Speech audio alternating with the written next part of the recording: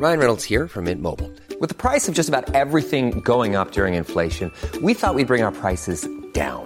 So to help us, we brought in a reverse auctioneer, which is apparently a thing. Mint Mobile Unlimited Premium Wireless. How to get 30, 30, how to get 30, how to get 20, 20, 20, how to get 20, 20, how to get 15, 15, 15, 15, just $15 a month?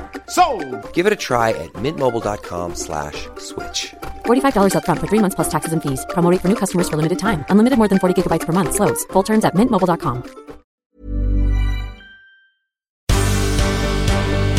The Michael Reid Show podcast. Tune in weekdays from 9 on LMFM. To contact us, email now, michael@lmfm.ie. Friday morning, the 8th of February. Good morning, with much debate and discussion from now till 11 a.m. This is Michael Reid on LMFM. The cost of constructing the National Children's Hospital is €450 million over budget. This was not known when the budget was being drafted and agreed before spending for this year was announced in October. It wasn't known when Fianna Fáil extended its confidence and supply agreement with the government either. It's a lot of money and poses a huge problem because in order to find €450 million, something has to give. Planned spending will have to be cancelled and other projects will need to be delayed. So, if the budget was built on a bed of sand, how did this happen?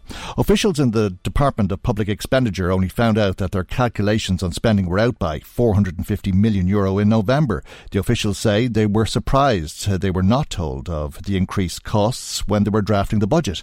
It now transpires that Simon Harris, the Minister for Health, was told in August that the hospital was over budget by a potential €391 million.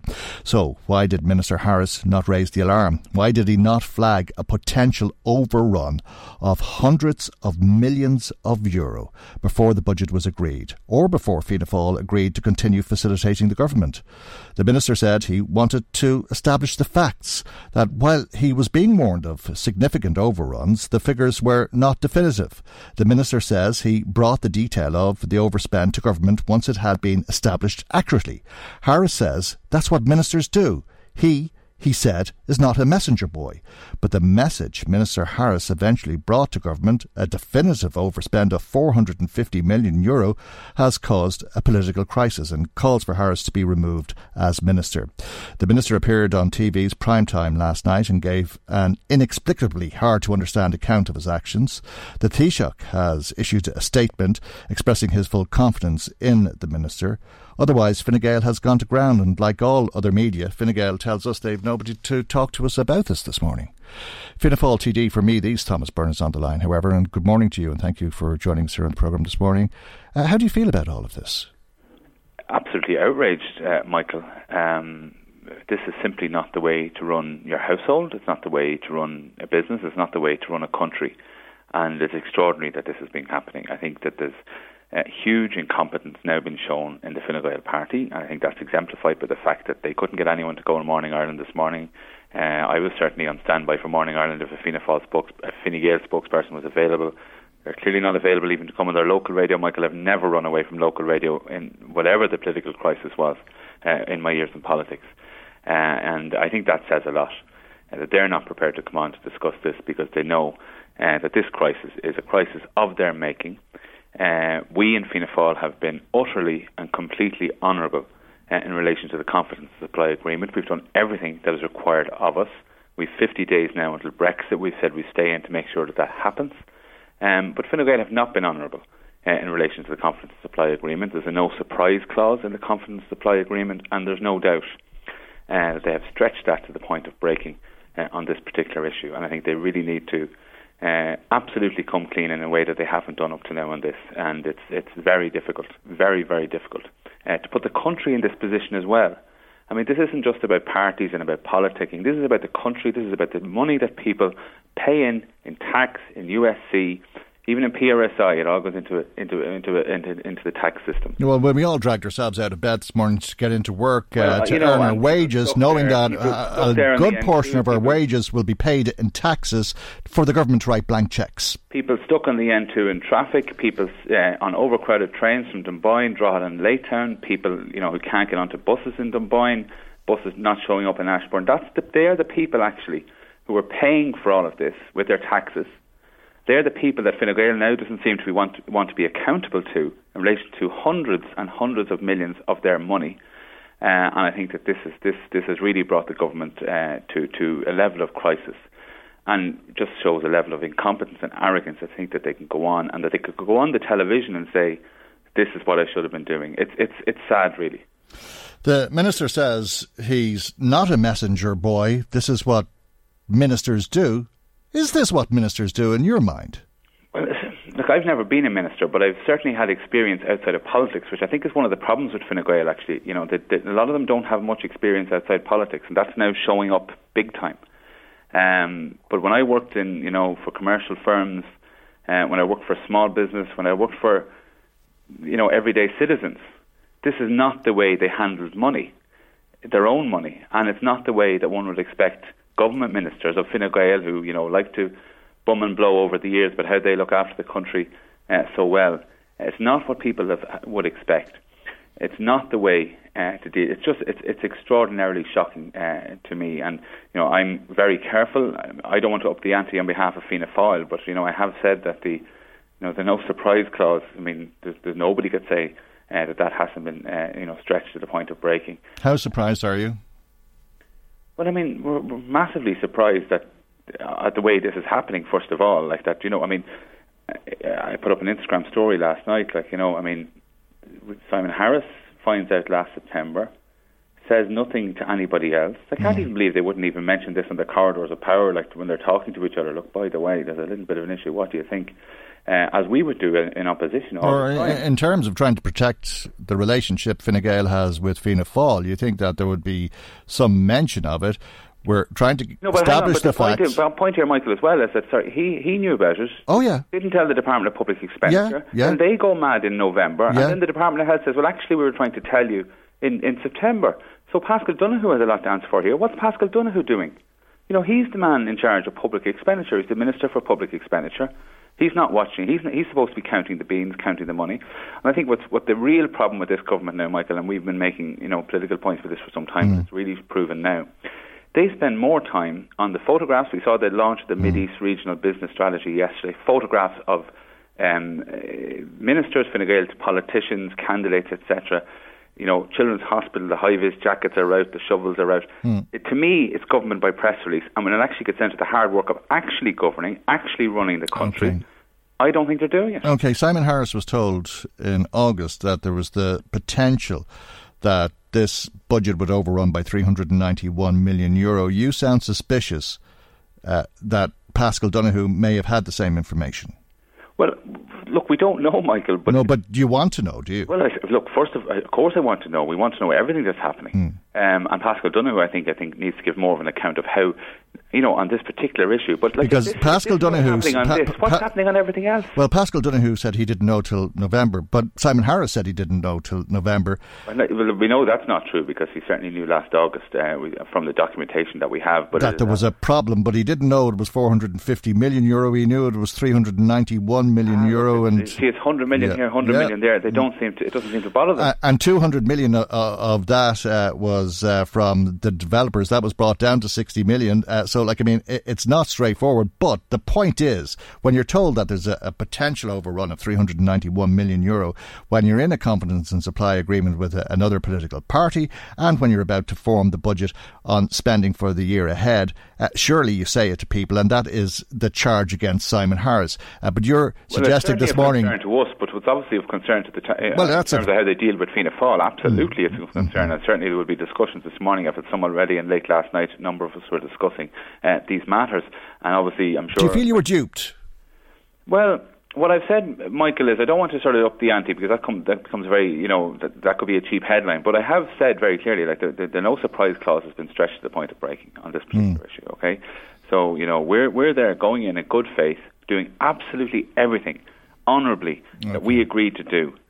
We go in there, our colleagues Michael McGrath, Barry Cowan, negotiate the budget, which obviously, capital expenditure is over various years, but items that happen in one particular year impact on the following year. My theory and other people's theory, I think other parties have said this too.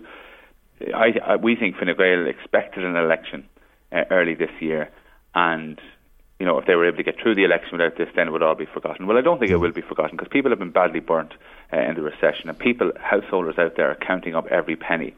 And it's not good enough for a minister not to be concerned. But you were duped, weren't you? I mean, you signed off on a budget without being given the information that made up that budget. Well, Michael, you've put a word out there. It's a very good word. I'm just reluctant to create a headline. I don't want to... But when there's facts that are being... What I can say is, Michael, that when there have been issues that go to the heart of the confidence supply agreement, and look, clearly this does. Yeah, but this is, it's on your watch. You're innocent. As we understand it, you're innocent in this, but it's on your watch. Yes. Because you weren't told the facts. You weren't given absolutely. the facts, the information. So you were duped, if that's true. Well, if you could just let me say this, right? So the facts are starting to come out. We don't know if we have all the facts. We could have made a decision yesterday if I was on your show and you were pressing me to give a particular answer. I wouldn't have had the information I had last night. So we're just going to assess this as things go on in the next, not over weeks or months, but in the next days. There may be more stuff to come out. We don't know. So we've had part of the picture now from the Department of Health. What else is on the Department of Public Expenditure files? And in fact, there's a lot on their files, because it says on one of the emails that was dumped last night from the Department of Health that the Department of Public Expenditure had repeatedly expressed concerns with the Children's Hospital. Now, we don't have the information about that. We don't know about that. So I think Pascal Donoghue needs to say, what was he asking questions? Were his officials asking questions? What happened to that relationship between the Department of Health and the Department of Public Expenditure? So there's a lot more information to come out, and we certainly want to have all of the information. The information that came out last night appears to have been some sort of misguided attempt to save Simon Harris's job. Did you watch Simon Harris's interview with Miriam O'Connor? I did, yeah. I thought it was, pretty poor. It was honourable of him to come on the radio. It was dreadful, wasn't it? He was in a tricky situation. He can't go get any. But it really was dreadful, wasn't it? Well, yeah, it was. I think it was. Look, I mean, the truth is now. I mean, I got the impression he thought people were stupid. He was on national television talking to us, the people who get out of bed, who dragged ourselves out of bed this morning to go to work to earn our wages, and a good portion of that going in taxes. To be writing blank cheques. And he was suggesting to us that he's not a messenger boy. He's far more important than that. He's a government minister. And he doesn't have to be telling the government that there's a chance that they're going to plan to spend millions of euro that they don't have. I wondered, is he a spoofer or is he just plain reckless? Well, probably both, actually, because there was certainly an element of spoofing last night, and certainly the actions and inaction of last summer. And we don't know what, by the way, this is all that we know. We don't know what else was going on, but certainly it shows a level of recklessness. There's no question about that with the people's money, because this project was powering ahead, and nobody called halt, or nobody said, right, what do we do now to try and save all this money? And I think it's simply outrageous. And so you think Simon Harris is a spoofer? You think he's reckless? What else would you say about him?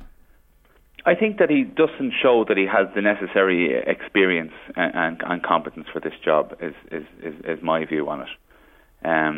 So, we're going to have to see things, how things play out on this particular issue in terms of that. We have seen this, we've seen 2 ministers resign from this particular government in the course of it. And there's a particular way that Fianna Fáil handles these issues, and certainly we'll be doing that. And it's not something that I can do live on radio, but we'll be dealing with this in the most appropriate way, and the way that we've dealt with these issues all the time. We come under a lot of pressure all the time, pull the plug, push them out. But people forget, it's pretty unprecedented now for 2 ministers to resign already. That's Dennis Naughton and Francis Fitzgerald. So this government has a pretty bad record as things stand. And we're committed, certainly for Brexit. That's in about 50 days' time, and we don't want to do anything that would harm the national interest in terms of Brexit, and we're not going to do that.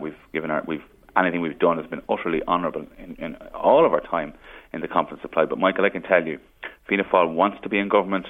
We think we can do a much better job, and quite frankly, most of us have actually some level of outside experience in terms of business or in terms of farming or whatever it is that many Fine Gael ministers don't appear to have. Okay, and now I am going to ask you to write the headline, because what I heard you say there is that you don't have confidence in Simon Harris as Minister for Health. Do you wish to state that? Look, that's a matter really that'll be a matter of the front bench of the leader of the party to make. But it's certainly your position personally, isn't it? Look, these things can't be done on. I understand that. On the air. Yeah, but because actually, Michael, but you're not able to express your. But you personally are not able to express your confidence this morning. When there's a government there with a majority. A normal government as such, opposition parties can throw around confidence and motions of confidence, etc., and they mean absolutely nothing. But when an opposition party, the opposition party, Fianna Fáil, says that, it carries unprecedented weight. So that's something that we use very, very carefully. We've shown before to use it extremely carefully. OK, well, maybe the headline writers will say that Thomas Byrne failed to express confidence in Simon Harris. Look, we're not interested in the headline. No, I understand that. But we want to get the facts out in this. And the quickest way, actually, to conceal the facts would be for a minister to be no longer accountable to the Dáil and no longer required to give those types of interviews, because it's probably necessary that Simon Harris would give more of an account of what happened, because if Simon Harris goes, the money is still, we're still in trouble on the issue of the money. Where else is this happening in the government, by the way? Is this the way they operate? Is this the way they're dealing with the National Development Plan, where, for example, the Slane bypass refused planning permission in 2012, almost 7 years to the day? The amount of money spent on consultants and advisors, that's all around the country. How much would it cost to construct the Slane bypass? Well, I mean, they haven't gone into tender on that yet. Yeah, so. But I mean, roughly. I mean, would you do it for 400? I'm putting Dáil questions down on that particular issue at the moment, because I'm concerned about the amount of money that's been spent on consultants there. But certainly it built multiple Slane bypasses, multiple of them, for the money that was... Well, you'd probably do it for the €450 million. Yes, you do numerous Slane bypasses for that. So it's you're talking massive money. You put a dual carriageway in the end too, from Kilmoon. You put a bypass of Julianstown. You put a new junction there at Ferryhouse, actually, probably for that sort of money. So you'd actually solve a lot of the constituency traffic and public transport problems in Meath East and Meath West, and probably Louth for that type of money. And you're worried that they're just writing the cheques?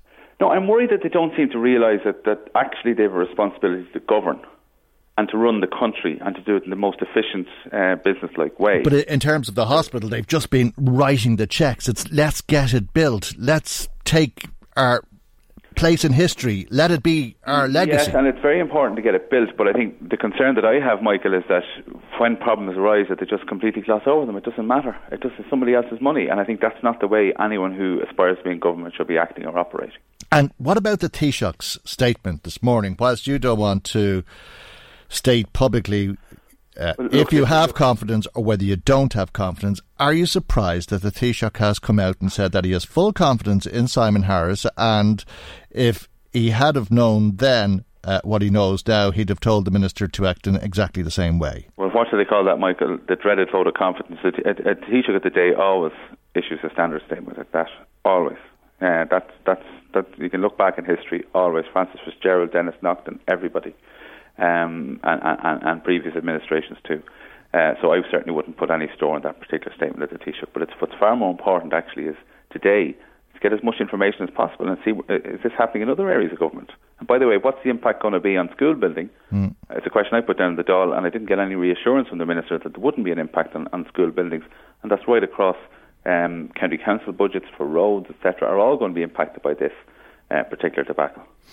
Well, as I say, Fine Gael has gone to ground. That tells you everything you need to know and everything your listeners need to know at this particular stage. And they should be reminded of that as well when, when they come on for the good ones as well, like that, when they're blowing their trumpets about good news, that they, you need to be there and answering to the public. Yeah, and, they're welcome to come on if they change their mind, whether it's here or somewhere else. I know the Minister was on primetime last night, but nobody has come out since to make any comment whatsoever in relation to what he had to say, which was, to your ears and to my ears, completely inexplicable. We'll leave it there for the moment, though. I think it's going to be a long weekend, and thank you for joining us this morning. That's Fianna Fáil TD for Meath East, Thomas Byrne. Michael Reid on LMFM. 3 strike days by nurses has had an impact. There is some room for hope this morning because the Labour Court will hear from nurses and the HSE at 11 o'clock, and hopefully some sense can prevail because the impact has been great, as I say. Let's talk about this with Mairead Hayes, who's spokesperson with the Senior Citizens Parliament. Good morning to you, Mairead, and thanks for joining us. We all rely on the health service, none more so than elderly people, and I'm sure this is of as much concern to you, if not more, than most of us. Well, you know, we don't like to isolate older people from the rest of the country, and I think that in terms of delivery of the health service, everybody hopefully is equal. But there is an issue, I suppose, as one gets older, and you know that more there can be more sort of things lingering around in people's bodies and things happening to them. But generally what we're hearing about this is that the nurses have the support almost 100% of people out there, and I've noted the honking of horns and all that that's been going on as I've been around the city. I'm not sure in country areas, but I can see that that's happening, and I think it's great that there are discussions taking place, because at the end of the day, for everything that happens the parties need to get together and work something out, you know. Well, absolutely, and I think that's very important. There is no doubt there's widespread support for the nurses and the action that they're taking, but that doesn't downplay the concerns that people have for their own health, for the health of their loved ones, for that matter. Yes, and I think that there are cancellations taking place, and that obviously has to weigh equally with government and with the nurses. And I think that as people know, I suppose, in any industrial relations, and that the longer things go on, sometimes the more the positions harden or fester. So I think that it is great to see that there are discussions planned for today, and I think that everybody will be hoping that something good comes from them, and that there can be a way forward found in relation to this. Okay, but when we think of this and the idea of reduced capacity at emergency departments, the cancellation of inpatient and outpatient appointments, planned procedures, clinics and respite and care for the elderly, for that matter, undoubtedly there's many people who are that bit older who are concerned about how long this may continue, and if it continues to escalate, how it can worsen, because the idea of 3 rolling days of strike action next week, should that go ahead, is really something that we shouldn't have to contemplate, isn't it, Mairead? Well, I think that's why it's very important that that there is a concerted effort by both sides, and that all of the people who can assist in making the talks productive are involved as well, because I think that we all know, as I've said, I think I said it already, that the longer something goes on, the more difficult it can be to sort it out. And I think that what I'm hearing at the moment is widespread support for nurses, and I think people who experience their services in A&E, as you mentioned, can see how the conditions under which they're working, and people really appreciate that. And I think the professionalism, as somebody who was in an A&E myself in the last 6 months, it's fantastic to see how professional they are and the service that they're giving. So I suppose the message that we would feel that's important is that people get down to talks. I know the weekend is coming up, but I think there's an opportunity there over the next 2 days to see what can happen and to sort things out. And that's important. I mean, there's a call on government, of course, to provide a health service. Can an administration govern without providing a health service? How can a government say we can't provide respite or rehabilitation for the elderly? Well, I mean, Michael, some of those issues now are continuing issues that, over a number of years haven't been resolved, in terms of we're all conscious that people are living longer, our population are ageing.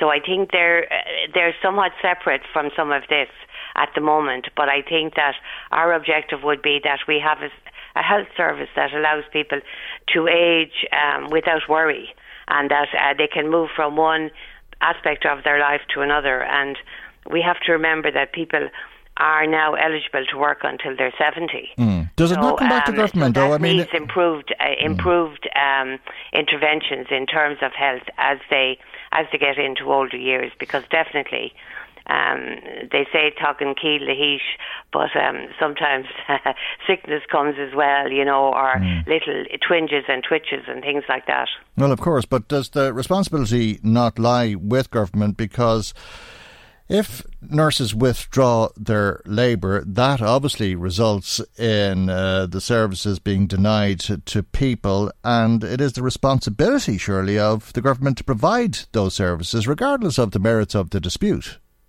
Well, the situation at the moment is that they're part of the two parties that are sitting down to try to resolve this dispute as it's unfolding in front of us at the moment.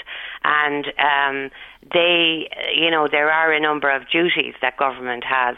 And I think that no more than the nurses, they are, I think, endeavouring to provide a service. And we, all the time since I've been working for the Irish Senior Citizens Parliament, want better health services. And again, that's something that the Exchequer pays for, and it comes there. So I think it's important that both sides have a reasonable and rational approach. And I think government provided, but there are private providers as well, and but I think that in the main, most of the accident and emergency and a lot of the services are provided in the public system. And anybody who has had experiences in there, apart from always say to us that it was great and they got their knee done, they got whatever done, and there are respite services, so there are a lot of things. But I think for the immediate thing today, I think that I would hope that both sides can agree a path that they will explore over the next few days and come up with some resolution of this dispute. As things stand, though, there's no obvious scope for that, and that leads to the concern until we hear otherwise. But in the context of services being denied to people, again, regardless of the merits of the dispute, it's pretty poor governance, isn't it? Well, one of the things that I have heard now anecdotally, is that where there have been approaches made in relation to an emergency, that they have been facilitated. But I've heard that secondhand, so I can't say I've heard it as a point. So I think that I think that that's important as well, and I think I'm sure that both sides are very conscious of where they are now, and in some ways I think that they're sometimes better left to themselves to get working on it and build up trust. And I would assume that over the last week or so that there have been contacts as well, because everybody knows that this dispute will eventually be sorted, and the question is, can we have wise heads that are going to do it sooner rather than later? I'm not sure that is the case, Mairead. Well, I don't know. I'm not privy, and Michael, I'd like to be optimistic. About no, and so would I. But we know that two ministers, Donoghue and Harris, the same two ministers who were staring into the headlights, if you like, or certainly in the headlines this morning over the National Children's Hospital, issued a press release release suggesting that there was an offer of talks. You'd certainly be forgiven for getting that impression from reading the press release. And the INMO, the nurses, said, well, we haven't been invited to talks. You can't govern by press release. And the upshot of that was that the Taoiseach all but apologised. He said it was discourteous to the nurses to issue that press release and to make statements in that fashion, and that formal contact should be made, or behind the scenes contacts, as you suggest would be appropriate, should be made.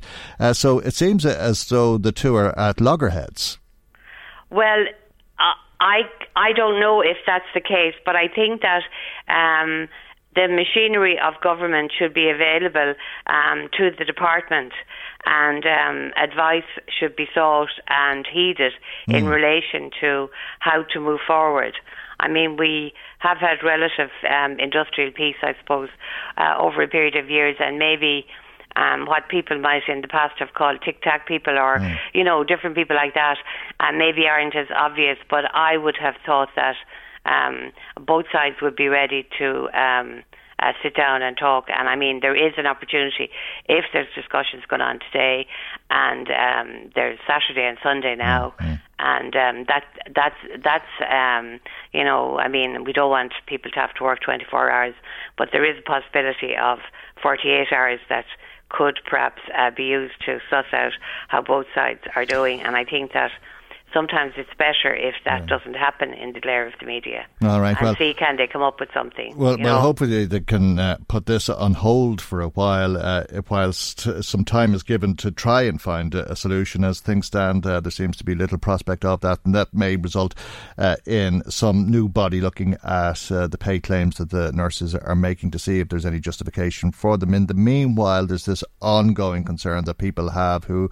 are not party to the dispute, and for older people who feel anxious about going to hospital or going to their doctor for that matter, because we've seen the doctors outside of Leinster House, what advice would you have to them?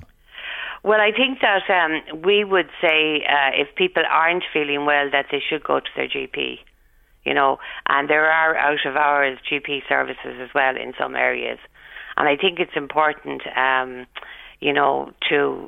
to go and talk to somebody if you think that there is something that is going to cause you to perhaps be part of an emergency. Now, I'm not a nurse, so I don't know about that. But I mean, I think that it's like, I know that there is anecdotal evidence that when people go to pubs and things like that, that they talk about what's happening to somebody, and what would you call it, the bar room, and people will say to them, oh, that's very serious, you better go to A&E or something.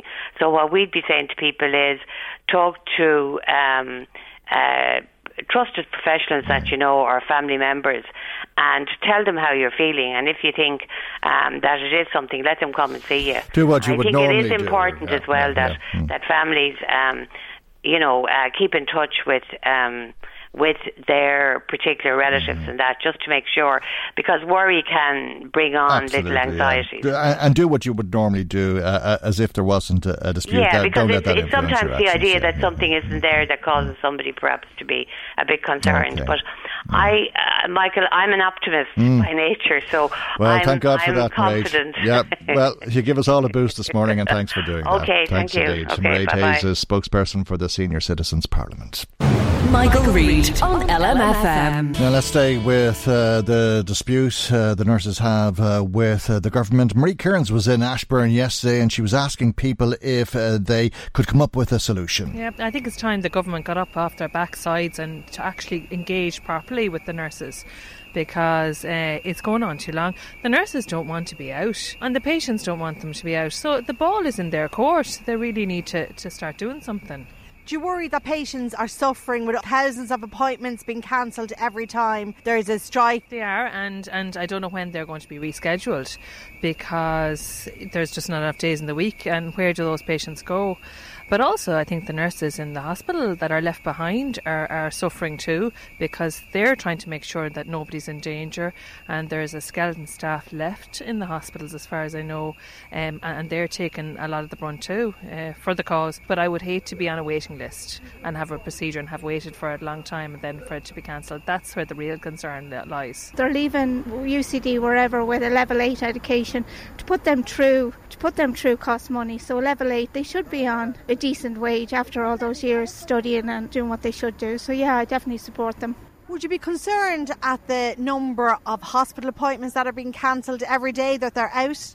I would, but again, it goes back to, you can use that against them, of course, but I think the government need to sort this out and sort it out quickly, but certainly I do have sympathy for both sides, but I suppose I'd have to stick with the nurses because they do a fantastic job. They're the one that'll look after you when you come into A&E or whatever, and I think all those years of education, and they're leaving. The bottom line is they're leaving. We're educating them and they're leaving. Mothers saying goodbye to their daughters and sons. This shouldn't be. They should just sort it out and pay them what they actually deserve. Oh Jesus, they have to do something with the health service. All we have is a part-time health service. You can't get sick Thursday, Friday or Saturday or Sunday. You only get sick Monday, Tuesday and Wednesday, and the rest of the nurses are left there, the consultants, the doctors, they're on their private practices. Me myself now, I'm waiting on an MRI scan for the last year. Where do you go from there, And will that be delayed again because of the strikes? I'd say it's not because of the strikes. I think it's just the system that you wait 2 years. You know what I mean? If you used to be your health was your wealth, but now your wealth is your health. So to put it, if you're sick, you need money, don't you? Well, a bit of dilemma. I absolutely support the nurses. I think they're underpaid. I think they're certainly due some recompense for the work to do. I also have some sympathy for the government there because of the state of the finances and the fact that all other public sector workers are going to look for an increase if this happens. So there's a bit of a dilemma there. I think there'll have to be some sort of resolution. There usually is. What it's going to be, anybody knows at this stage, but I think the government will have to give them something, but I don't think they'll be able to give them what appears to be a pay rise because it's going to have impact on the government spending. Public opinion is going to change. The longer this goes on, people are going to be impacted, and certainly people are going to feel less support for the nurses, I think. I think they're right. They work under very stressful situations. They don't get paid enough, and I think health and safety is the issue here, more so than money, and I think they're probably taking that into consideration, the health and safety issues. Yeah. Does it concern you that it might drag on? There's 3 days now next week planned and that patients could suffer? Very much so, yes, especially seriously ill people who need operations, and I don't know what the solution is. I really don't know. Somebody's got to sort it out one way or the other. Okay, I'm just out of hospital. I was in Blanchardstown last week when the nurses' strike was taking place, so I've seen it firsthand. I think the nurses deserve a pay rise to compensate them for the loss that they've incurred over the last number of years. I think it's incumbent upon all the parties to come to a solution in relation to it before there's a tragedy in relation to the dispute. Of course you'd be concerned for patients, but what people have to realise is that even though there's a dispute going on, that there's a huge service still being supplied by the nurses on an ad hoc basis in relation to the dispute. I mean, I witnessed them coming in and working like Trojans in relation to the dispute while they were actually on the picket line as well, so. I would still support them. I think they need to continue on, and I don't think they're leaving anybody in hospital and under any massive amount of worry. I think we need to continue to support them. Thousands of patients are having appointments cancelled every day. They're out on the picket. Does that worry you or concern you? The patients could suffer? Well, I think we've enough to concern about with all the delays and people getting appointments. So I actually don't think, a couple of days is not going to make a difference. We have much bigger fish to fry with people waiting years on appointments. So I think we need a huge overhaul of the whole system. So I don't think a few days is going to matter. I think we need to really push the government to listen to them. I don't think it's about pay increases. I think it's about pay restoration, and I think it's about looking at the conditions that they're working under. And I've 2 little children here. I've had 2 children in the last 2 years, and I can tell you now that in the Rotunda where I went, there was not enough midwives. And it's hard looking, and you're getting frustrated that there's not enough of them there to help you, but it's not really their fault, well, it's not their fault at all. So you feel the nurses are doing it for you as a patient? Absolutely. Well, I would have thought that we're in a day and age where these things could be sorted out without people going out as they're doing. I'd be a little bit afraid that they'll lose sympathy from the public, because generally they would have public backing. And they have had a lot of support over the last week, haven't they? Yes, and rightly so, but I don't think that might last, you know what I mean? The more you go into it, that 3 consecutive days next week, which will have a big impact. Yes, you see, that's very serious. But it strikes me that there must be a better way to do this. And there's 2 sides, so it's a bit juvenile, I suppose you might say. But I think that they're right to go on strike because of the work that they do. I will be forever, I suppose, grateful to the nurses, because that's my daughter there, and she had twins born very, very premature. And if it wasn't for the nurses and their quick actions, those babies wouldn't be here today. So, yeah, give the nurses what they want. Strong opinions there, and thanks to everybody for expressing them to us and taking the time out to speak with Marie Kearns in Ashburn yesterday. Michael Reid on LMFM. Now let's find out what you've been saying to us. Marie Kearns joins us with some of the calls and text messages that have been coming to us this morning. Marie. How much time have we got, Michael? Oh, have you been busy, yeah? We sure have. Okay. John from Kells was in touch to say that if Fianna Fáil don't have the guts to get rid of Simon Harris over these current health debacles, then Thomas and his party colleagues need never come near John again looking for a vote, because they won't get it. He feels the Fianna Fáil are full of huff and puff, and they never make any real decisions. Thomas said several times that they've been honourable in their dealings, but John says they're just using Brexit as an excuse for not having the guts to walk away from the confidence and supply agreement. OK, well, I'm not sure that Fianna Fáil is going to walk away from the confidence and supply agreement, but Thomas Byrne did quite notably highlight how 2 government ministers have been forced to resign from office since the agreement was originally put in place, which might give you the impression that we could be talking about a 3rd resignation in the coming days. A different John, this time John O'Brien from Navan, says there's a lot of controversy about the overrun of the Children's Hospital project, but John says from what he can remember, this is hardly a new thing in Ireland, Michael. For example, when the Port Tunnel was being built, it was due to cost 400 million, but as far as he knows, it ended up costing over 700 million. And he says there were similar overruns with the Aquatic Centre and other government projects where budgets ran wildly overboard. So why is there such a surprise that this has happened this time around? OK, well, there's the overrun, and that in itself is a story, as was those other stories. The overrun of the M50 was quite massive as well, and I think we could talk about overruns and government writing blank cheques forever and a day. But what's different about this is that it's now been established that this was flagged to the minister in August. He knew that there was the potential that the government would be short of €400 million going into the budget because the hospital was over budget by €400 billion.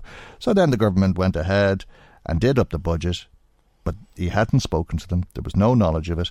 And now they're in a situation of having to claw back some €450 million. I know. It's hundreds of millions, Michael. Yes. It's not just a 10 or 20 euro we're talking about no, here. it's not 10 or 20 million. Yeah.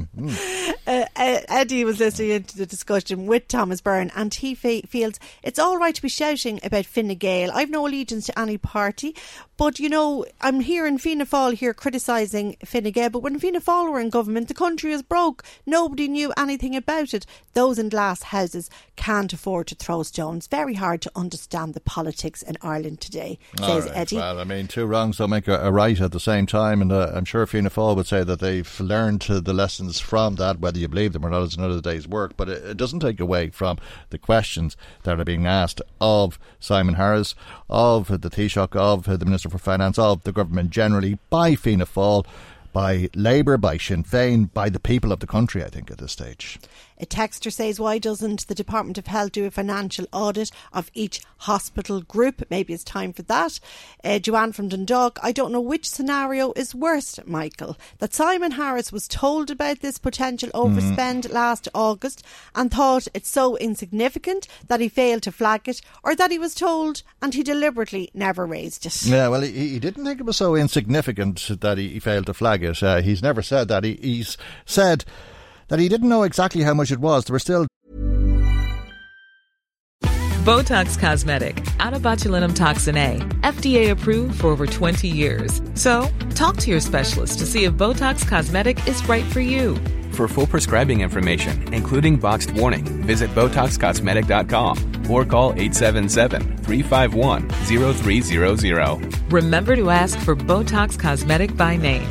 To see for yourself and learn more, visit BotoxCosmetic.com. That's BotoxCosmetic.com. Doing their sums, they were still working it out, that he was told that there was 190 overrun and he stand over that, but then he was told that the developers were looking for an additional 200 million. Apparently that was brought down to 60 million. So he's right in some sense in saying that the figures weren't finalised, but he knew that there was an overrun of hundreds of millions. It turned out to be 450 million rather than the 391 million he thought it was.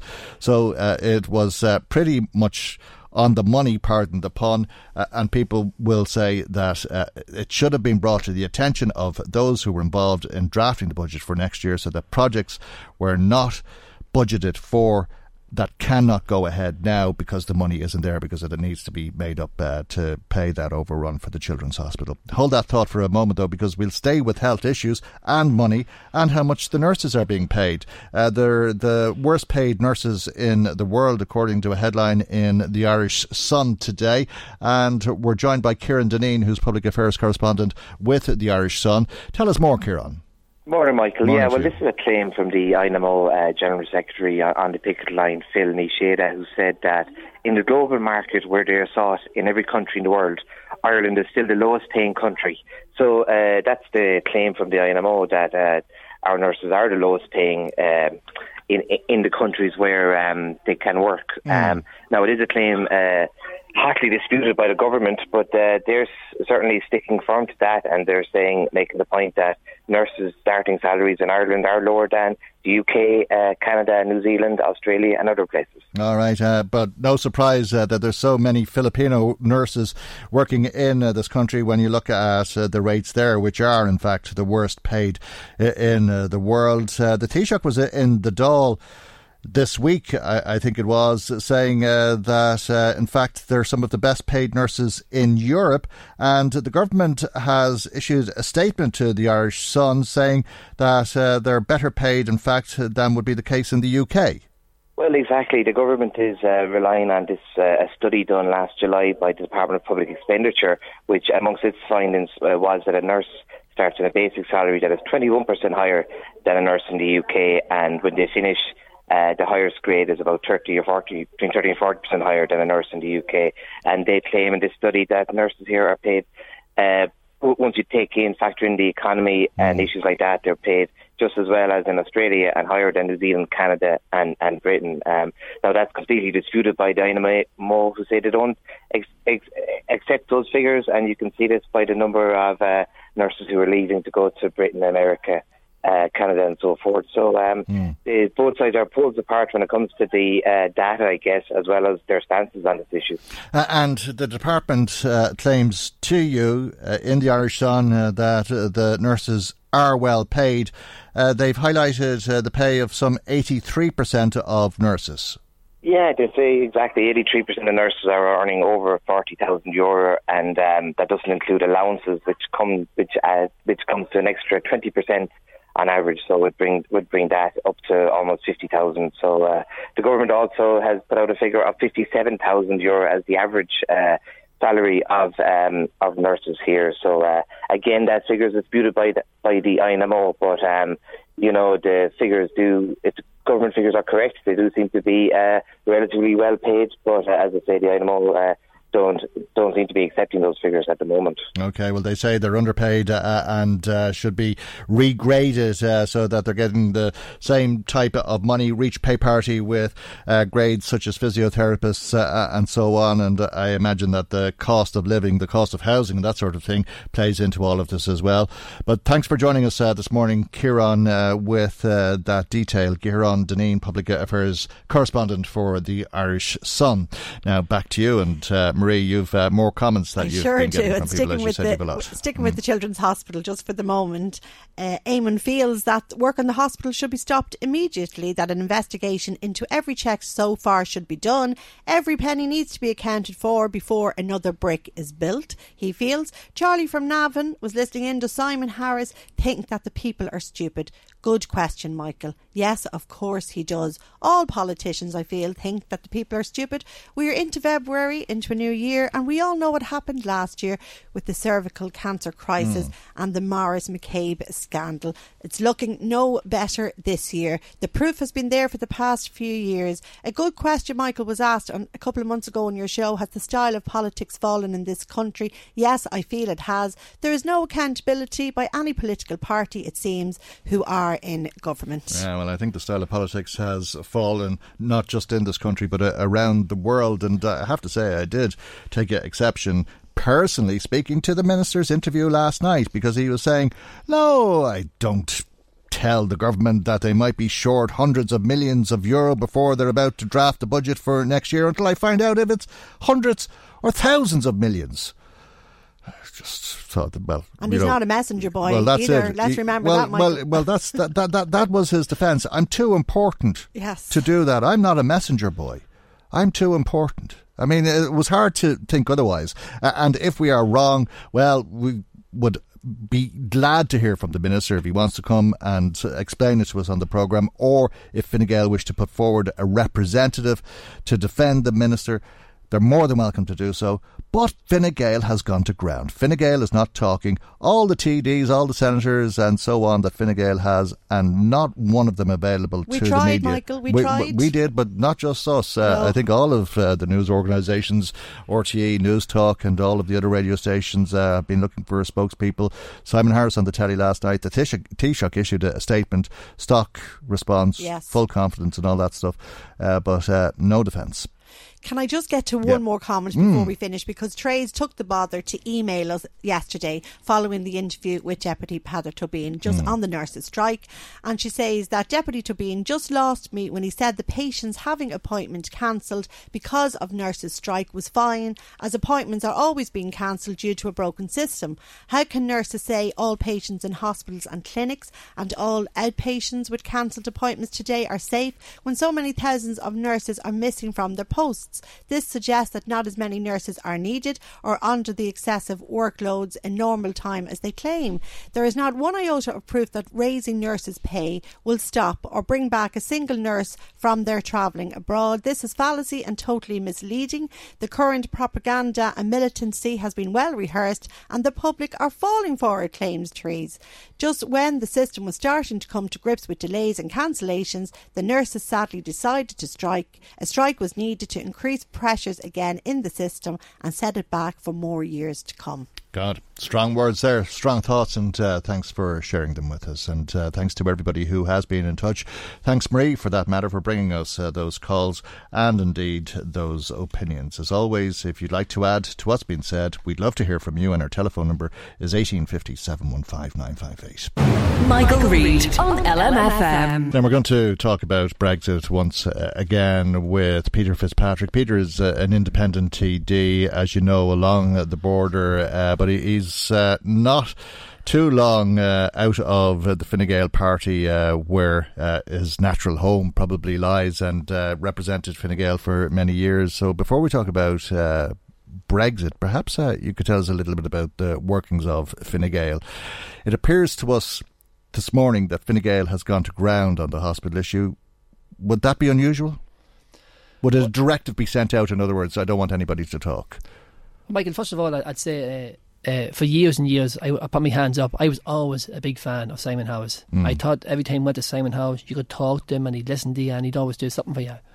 But I thought over the last number of years, I just seen a different type of Simon Howes. I will say one thing. He can definitely talk the talk, but he definitely can't walk the walk. I think that the job, the portfolio to give him as health minister, I think he's completely and utterly out of his depth. I think Thomas Bowen said it earlier on your programme this morning.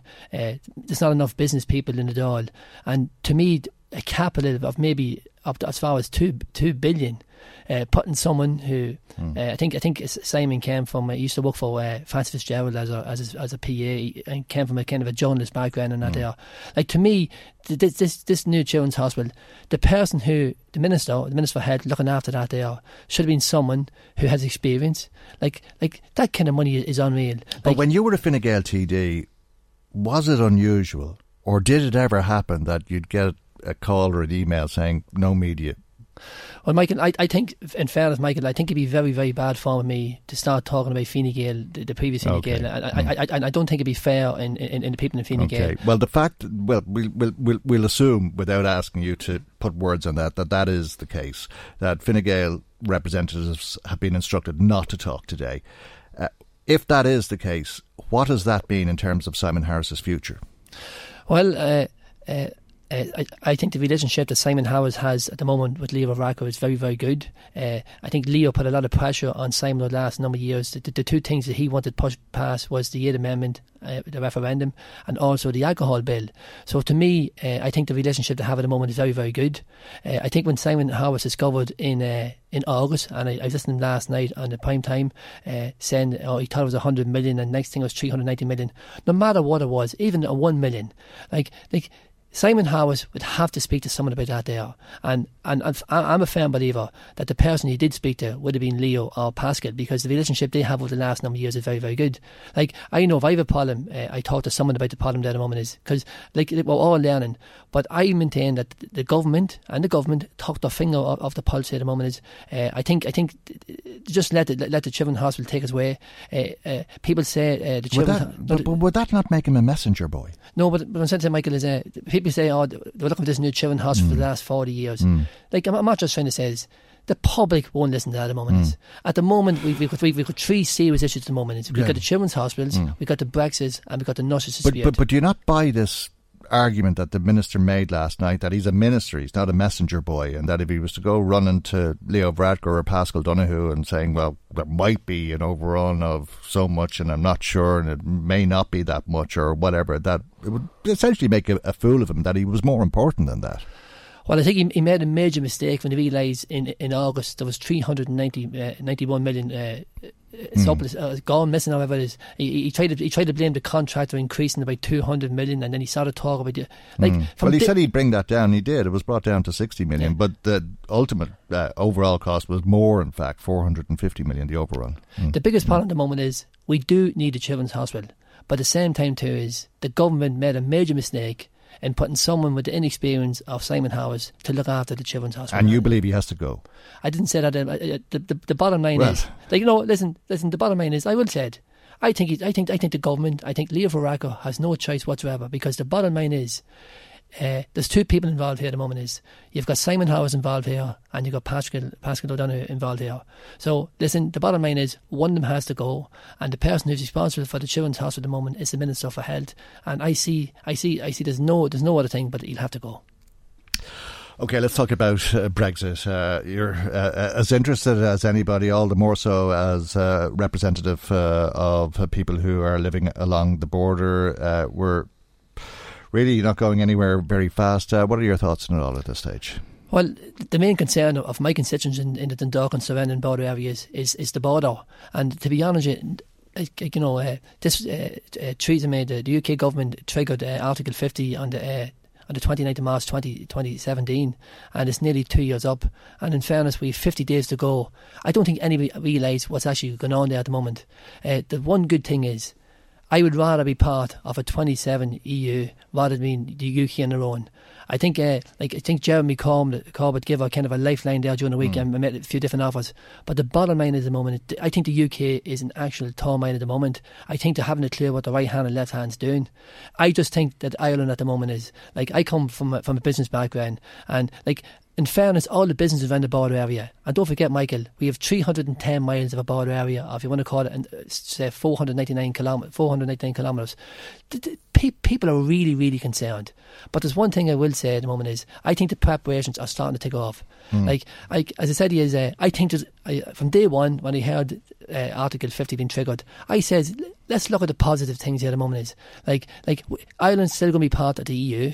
They're going to have a market of 500 million people. You can't beat that. I was reading the Guardian newspaper this morning, and I know if I was in the UK I'd be sick. The Guardian newspaper was talking about the UK is going to get business from Australia and New Zealand.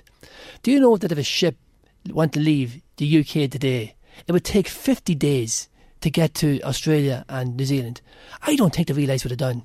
Like, I don't want the UK to leave the EU, because I think of the last 40 years we built a fantastic relationship up with the UK, and when there was trouble a few years ago there, the UK were one of the first to give us a hand. The Good Friday Agreement has been, it's been fantastic, and I just think we're just starting to make progress. I've got relations in the north, I got relations in the UK. Like going up to the north and going to the UK, it's fantastic, and it's fantastic for everybody. And of course, hopes of a trade deal with America have been scuppered to some degree because of the statements the congressmen have made. But as you say, there is some hope. Are you optimistic that a deal will be done? Because this isn't over yet, and it won't be over until the fat lady sings. And it seems as though Mrs. May get a deal because of Jeremy Corbyn's support for her deal. Oh yeah, I think let's call a spade a spade. The UK is going to have no choice whatsoever. The UK will have to do a deal, and I think, as I said earlier on, is Jeremy Corbyn give her a lifeline. But I said, I would hate to be in the position the UK there at the moment is. They're going to have to start making the decisions now. Like, if they decided to have a no deal, listen, straight away we're going to have a hard border in the island of Ireland. It means that the border is no longer an Irish border; it's going to be a European border, and this is going to cause severe chaos. But I think I have to say one thing for the EU, and I put my hands up, we were wary from day one, is they really, really have got their shoulder behind the wheel in supporting Ireland, and I think that's the right way. I think some of the comments that was made by EU officials the last couple of days didn't help. I just think that's special place in hell and that sort of thing. I don't think them things help. Like, as I said, I think we've got a special relationship with the UK, Northern Ireland and the Republic of Ireland, the island of Ireland. We've got a great relationship there at the moment, and the last thing I'd want to see, or anybody would want to see, is a hard border. And Theresa May was in Brussels yesterday saying that they weren't helpful comments that Donald Tusk made about that special place in hell. It seems as though there was little point to her journey, although I understand from reports this morning that officials on both sides will re-enter negotiations again next week, and Mrs. May will return to Brussels the week after, and there is hope that Jeremy Corbyn may get her over the line. But there's also quite a lot of confusion as to why she's coming to Dublin tonight. Do you think that she might have anything to offer? No, I think what she's trying to do there at the moment is listen to reports coming out that she's probably trying to get the Northern Ireland Assembly back up and running. In fairness, if you look at the people in Northern Ireland, they have absolutely nobody looking after them. And in fairness, and I think the Irish government has done a good job. I was listening to Ivan Yates last night, and the MEP there for Sinn Féin, she put her hands up and said the Irish government are really doing their best. I think the good thing about the Brexit is... But the DUP are running Northern Ireland from Westminster. Oh, Michael, there's no doubt whatsoever. Arlene Foster there with her 10 MPs in the UK, without a doubt. Yeah. Because they don't want the Assembly to be restored. Well, I don't know who wants Assembly or who don't want Assembly, but I'll tell you one thing. But it's not in the interest of the DUP to restore the institutions, is it? I mean, because It's in the interest of the people in Northern Ireland that the Assembly gets back up and running, and and Arlene Ford is coming to Dublin this evening. Leo Varadkar is heading up to Belfast in the afternoon. But the DUP won't want that. I mean, they'd have to listen and maybe pander to the needs of nationalists, whilst they have everything at their fingertips now. All they have to do is tell Mrs. May to jump, and she's going to say how high. Well, in fairness, I think the Conservative Party over the last number of years is a complete chaos. Like, if you look at the 2015 general election in the UK, David Cameron gave a promise to the people in the UK that he'd have a referendum. I don't think himself he realised that he would get an overall majority. I think when the results came in 2015, he did realise he made a mistake. But it is true to say that the DUP tail is wagging the Tory dog, isn't it? Oh, there's no doubt. And as I said, the next thing then, Theresa May called a snap election in 2017. She thought she might get an overall majority. Yeah. That was a serious mistake. And I'll tell you one thing, what she actually done to the Irish government there at the moment is, like, Leo Varadkar for the last 12 months or 18 months is absolutely dying for a general election. If you look for the last 6 months there before Christmas, he really, really stole it off of Micheál Martin. Like some of the things he did say to Micheál Martin, I can't understand why he never called a general election. Fine Gael don't want to cause an election. They don't want to be seen to be causing an election. Micheál Martin is in behind the government, and in fairness, he can't really call a general election either, because nobody knows what's going to happen with the Brexit. We kind of know more after the 29th of March. My personal opinion is I think that the UK government will look for an extension of Article 50 to try to extend it for the next 2 years. But the only thing I'm a wee bit afraid of is not just kicking the can down the road. I think well, that's it, because they have to save face somehow, don't they? They can't be told you have to take the backstop. But you can't have alternative arrangements to the backstop, because then it's not a backstop. The backstop is a black and white take it or leave it thing, and if they're told take it, well then they'll be told what to do and they'll be humiliated. If they leave, well, they're going to regret it, as we all will, or if they somehow decide to stay, they'll be the laughingstock of Europe. Well, if you look at it, I think it's in everybody's mind at the moment, the word Brexit. Whether you're in the UK, whether you're in China, whether you're no matter what part of the world, people do see what's going on. And in fairness, I don't think the UK has done themselves any favours whatsoever with it. Like 1 week they're in and another week they're out. Theresa May is making promises to the Conservative Party. Now she's going to have to meet Jeremy Corbyn. Now she's in Brussels. Now she's in Dublin. She's completely all over the shop there at the moment is. And I'd say what my opinion is, they're going to have no choice but to extend Article 50, because the bottom line is they need to stay in the customs unit. They need a single market. Like as I said, you get a boat today leaving the UK, 50 days to get to New Zealand or Australia. Just doesn't work. No, absolutely not. Will it go down to the wire? The only thing is, I listen very carefully, is that Europe seems to think that a deal will be done. The UK seems to think that the deal will be done. The Irish government seems to think that the deal will be done, and I hope there was a deal done. Quite possible that there won't be a deal, though. Yes, and the bottom line at the moment is, and I see the government bought a 16-acre site there in Rosslare, in the port in Rosslare. They just belong to Bill Cullen. I'm sure they paid big money for that. So to me, and they're starting to get all these new people in working. There's rumours between 300 and 400 people now being signed up to work. Like the last thing we want to do is to see a hard border. I grew up with a hard border, and since 1998, this country has been a fantastic country. Well, they need a building the size of Croke Park to put on that side, won't they, to deal with customs arrangements and that sort of thing? Well, at the moment, the site they bought was a 16-acre site. I believe at one stage that site could hold 9,000 cars. So you can imagine it's the size of the 16 acres.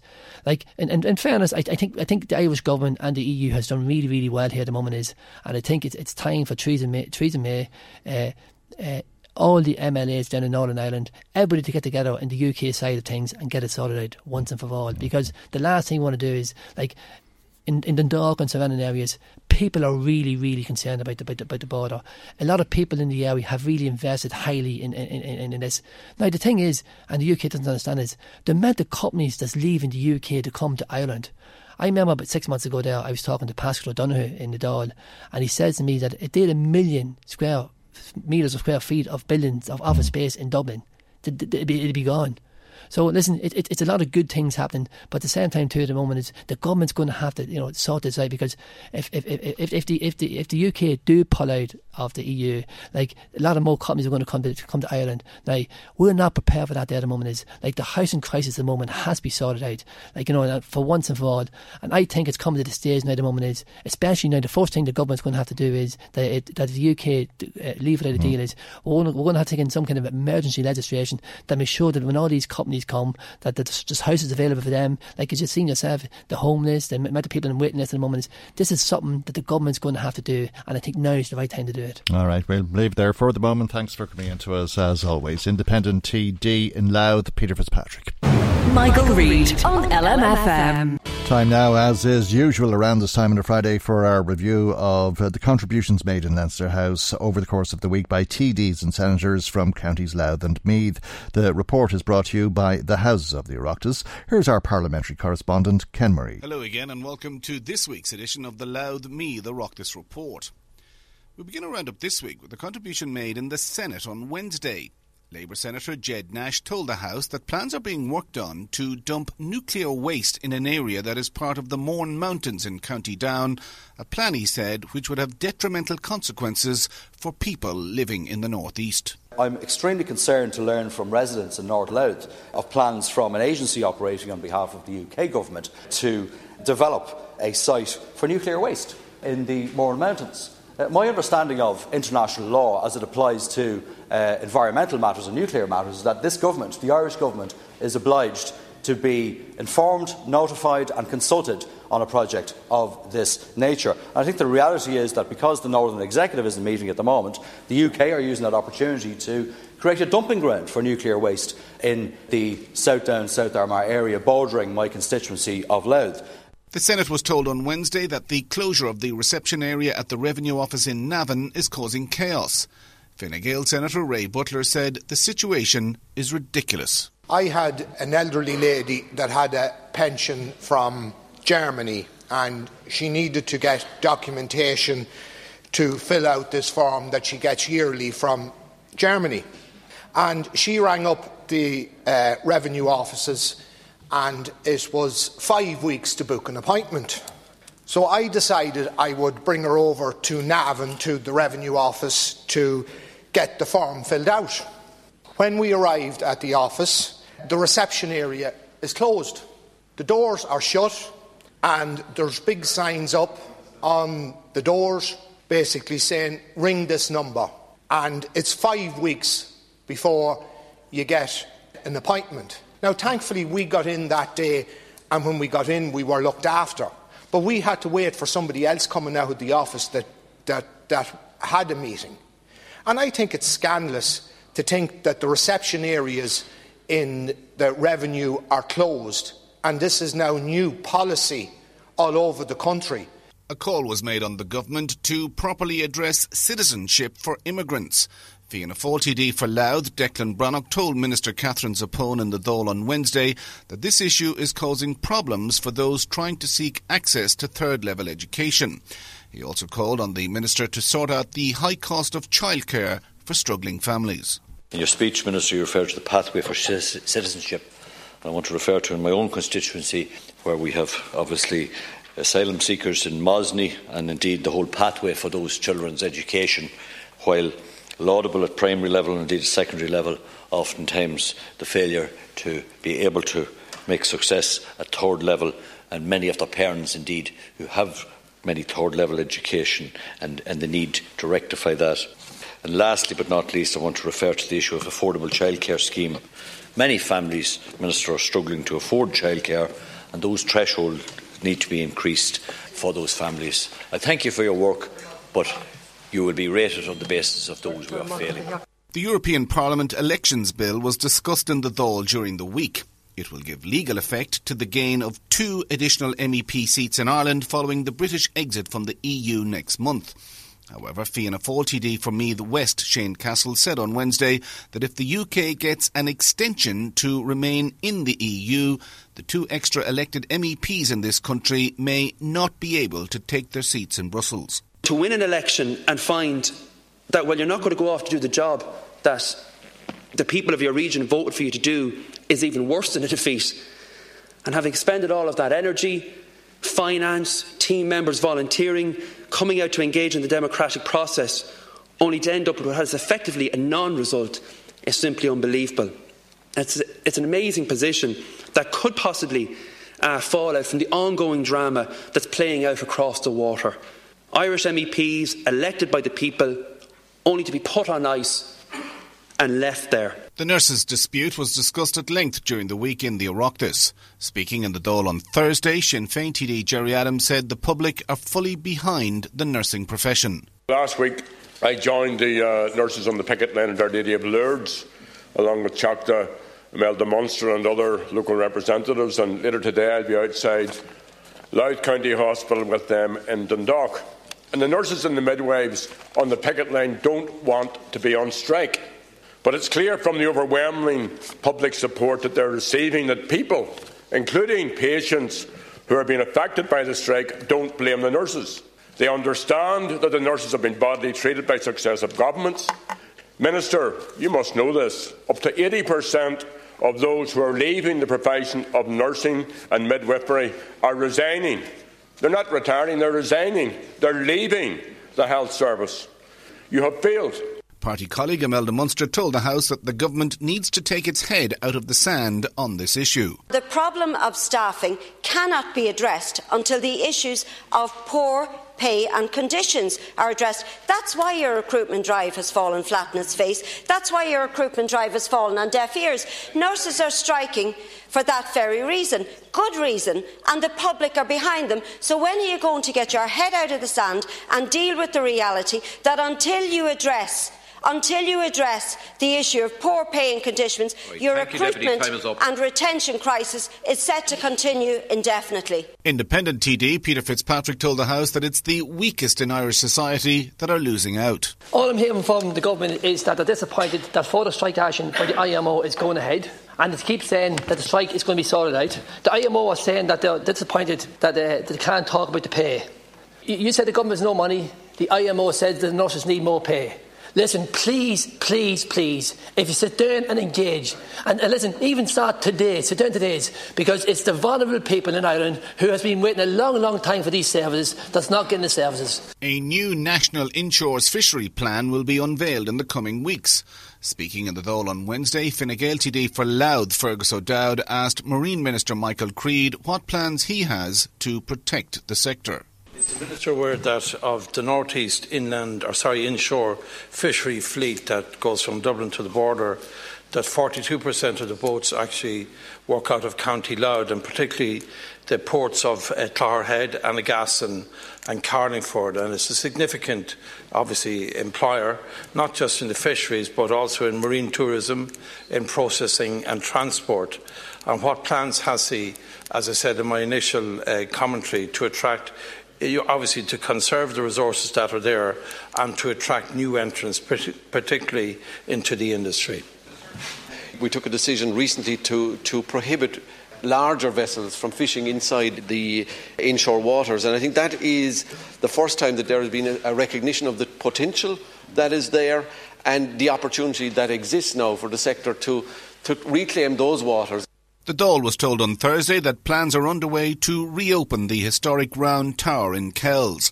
The comments were made by OPW Minister Kevin Boxer-Moran in reply to a question from Fianna Fáil TD for Meath East, Thomas Byrne. The Kells Round Tower is one of the most important monuments in the country, but I suppose people in Kells have felt historically that, and justifiably, Newgrange is a World Heritage Site, and that has got most of the attention. But there is huge potential here to not just have our heritage on show from the side of the street or from the grounds of a church, own monastery, but also that people would be able to have access to it. So, Minister, I would just like you maybe just to first of all to welcome this, but secondly to ask, when would you expect design solutions to be put in place, and when would you expect then that to go to the Minister for Culture, and then to have that public access? And is there a plan then to fund public access as well? Because obviously you can have the design solution, that's very welcome and important, has to happen, but then you need the ongoing expenditure and money that will cost to allow the public in to see this monument. This is a site that I visited. This is a site that Minister English has me, I suppose, wound up on to make something happen. And we did make something happen towards the end of last year. We're now progressing that, but we have engagements in terms of, you know the tower better than I, in terms of the safety of the people is most important. But the fact that the work has now started, we now see will it come to conclusion. Sinn Féin introduced a private member's motion this week calling for the abolition of JobPath, implying that it only benefits its operators and not those seeking work. Speaking in the Dáil on Tuesday night, Social Protection Minister Regina Doherty dismissed claims that JobPath has not put people in employment. I have presented the facts about JobsPath, and I would challenge those to claim who have other information to present them as facts, as opposed to anecdotes to support their claims. JobsPath has provided a significant contribution to this government's success in bringing our unemployment figures down from the height of the recession to what they currently are today. And that contribution by Social Protection Minister and Fine Gael TD for Meath East, Regina Doherty, concludes our Louth Meath Oireachtas summary for this week. So until next time, this is Ken Murray for the Houses of the Oireachtas Weekly Report. Thanks, Ken. And Ken Murray will have another Louth Meath Oireachtas report for us in around the same time on next Friday's programme. The reports are brought to you by the Houses of the Oireachtas. Michael Reid on LMFM. The history of the Magdalene women is familiar to all of us, but according to the Irish Times, the story is incomplete. The reason, according to journalist Derek Scally, is that behind every former so-called Magdalene woman was a Magdalene man. The young farmer who took his girlfriend behind the bar, the father who raped his pubescent daughter, the priest who took advantage of a teenage charge. Women, he writes, were disappeared into Ireland's shame containment facilities. Nuns got free labour, hotels got good value laundry, families preserved their honour, parishes avoided scandal, and men vanished from view. But who are these men? The Irish Times asks, where are they now, and how do they feel today about what happened then? Did these men father children that they never met, or is this the story of Ireland's apparent epidemic of immaculate conceptions? Indeed, although somebody corrected me and said it's actually not the Immaculate Conception, we're talking about virgin births. I mean, if anyone hasn't read the article, what I said is that, we spent the last 20 or 30 years talking about women who were in so-called Magdalene laundries, so-called Magdalene women. They were in, last year, you might remember, in June, they were welcomed to Orsan Uachtaráin, and there was a tea party and there was an event at the Mansion House. But I was in Dublin that day and I was watching them and I was thinking to myself, well, either they all had virgin births or behind every one of those women was a Magdalene man. And I wondered, where are the men? And I suppose in the months since then, we've had this discussion about so-called toxic masculinity. What is it that makes men treat women so badly and believe that they can continue to do so? What is it, in the man himself that is part of the problem? So I just sort of thinking and putting two and two together in my mind, and I just thought, we could talk in sort of vague terms about toxic masculinity, a term I'm not 100% sure I like, or we could talk about in concrete terms and in the Irish context, and that's the men behind the women who ended up in these institutions. And in the context of the times that people were living through, because there were very different times and these issues were looked on very differently, in the same way that we look on women now was looked on very differently then. Exactly, and I think you've hit on it. It's the we element in all this. I think for various reasons, perhaps some good reasons, the last 25 years of coming to terms with our Catholic past. There's been a very much a legal focus for good reason. There were lots of legal cases that needed to be taken, well overdue, against priests or other people. But I think sometimes we lose sight of the fact that this isn't about them and us. It's always been about us. I mean, even a priest who's loyal to his bishop and loyal to Rome, he's an Irish citizen with an Irish passport. The nuns are the same, and I think we need to kind of own our past in a way we haven't, because these women were put outside society and into these institutions, and it would be a shame if we tried to open the debate, broaden the debate to discuss the men. And also sort of put them outside, because we actually can't deal with the fact that they might have been our brothers or our fathers or our uncles. And I mean, that's all the wider abuse debate. This is always about us. And the women, of course, will always be front and centre. These are the people who suffered extraordinary wrong. But they were wrong done at our hands. I mean, these nuns and priests weren't dragging women off in the middle of the night. It was often families driving them there to preserve the family shame, or the neighbours denouncing them to the priest. So while the religious played a crucial part, I don't think this could have functioned without societal intervention. Of course, in the case of Magdalene women, there wouldn't have been a sort of a fallen woman without a man who maybe took advantage of a woman, or perhaps he was a young guy in a relationship with this girl and he thought, we're in love and everything would be okay, and suddenly she gets pregnant and the whole machinery of Catholic Ireland kicks in, and next thing you know, she's disappeared and he's been moved on to another town. So we never really knew the circumstances at the time, and rather than get into another cycle of blaming people, I think it would be interesting if there are men out there who know exactly what I'm talking about, but feel that, we don't really understand the complexities of the time from their perspective, to hear what they had to say, how they're feeling about it then, because obviously they can never go back and fix what happened, but perhaps talking is the next best thing at this stage. Well, with the benefit of hindsight, there was terrible wrongdoing, but I'm sure it's true to say that few enjoyed it, if any at all enjoyed it. In fact, whilst it may be wrongdoing in our eyes today, at the time, a lot of people were doing the right thing, or the only thing that was an option for them to do at the time. When you think of the women themselves, there was no way of bringing up these children, or surviving for that matter, without the help of the institutions that they'd have gone into. Their families who may have brought them there could have been victims themselves, and indeed the men were voiceless apart from being victims. Exactly. I mean, we can't really. I'd be wary of jumping straight to, well, there was no other option. I mean, many people had families and support networks, or perhaps they had the means to go somewhere else. But some people, as you say, they didn't have the means, or they didn't feel they had the strength to go against the community and the priest. I am always very wary of the notion that the priest has sort of the entire parish hypnotised and to do his will. I think, there's always a certain amount of free will in any situation. And I'm not but you face being ostracised at the same time, Derek, back then. I mean, we did live in very different times. Of course, but then if that logic applies to families, it will also apply to the men. The men perhaps were fearing that they would be ostracised. Oh, absolutely, so we need to we keep the women, I think, front and centre at all times in this, because let's be honest, the compensation issues and the memorial issue are still very much live. That hasn't been solved yet, and the nuns still aren't handing over records. So really, we even haven't finished with the first stage. So I'm anxious not to distract attention from that. The energy still needs to go there, but there's a huge part of the narrative missing, and that is the men.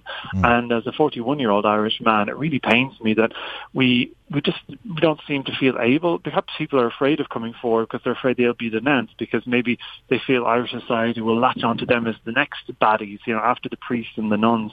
Let's latch onto these men, toxic masculinity, weren't they terrible people? Well, you know what, if we did that, we'd just be repeating the pain of the past when we call these women fallen women and society sort of ostracized them. So I would be hopeful that, after 25 years of talking about this, we've matured as a society, and we realise that usually every case is different. Of course there are men, taking advantage of women. There always will be. That's the history of men and women. But I'm sure there are men out there who are also, I won't say victim, but people in circumstances, people facing, the priest, facing the family, facing the neighbourhood, and perhaps weren't strong enough at the time, and perhaps regret bitterly that they weren't strong enough at the time. But it'd be very interesting to hear about those dynamics, because who am I to judge? What dynamics are we facing today that we're not even strong enough to face, Dan? So I suppose with my piece, I was just encouraging people very gently. I think empathy is what we need now. We've had enough judgment in the past, and we've seen where that led us.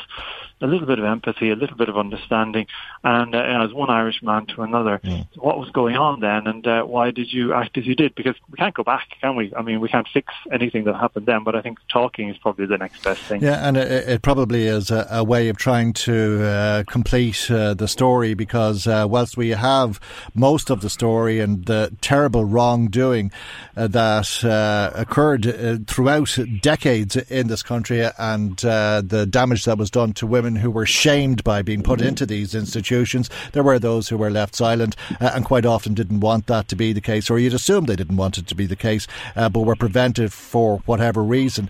You've been writing about this. You call them the Magdalene Men, and you've been asking people to make contact with you as well, Derek. Indeed. I mean, some people have already made contact. If people are out there wondering, God, I don't want to be the first, well, rest assured they won't be the first. People have made contact. I definitely sense people want to talk. And I think, non-judgmental, I'm just there to listen, empathetic, and we can decide if anything is to happen with the story, or maybe they just want to get it off their chest. My email address is dscally, that's DSCALLY, all together, at irishtimes.com, dscally at irishtimes.com. You can also call the switchboard in the Irish Times. That's Dublin 675 8000, Dublin 675 8000. But, this is the last piece of the puzzle, and I think Ireland will be all the better for hearing your story.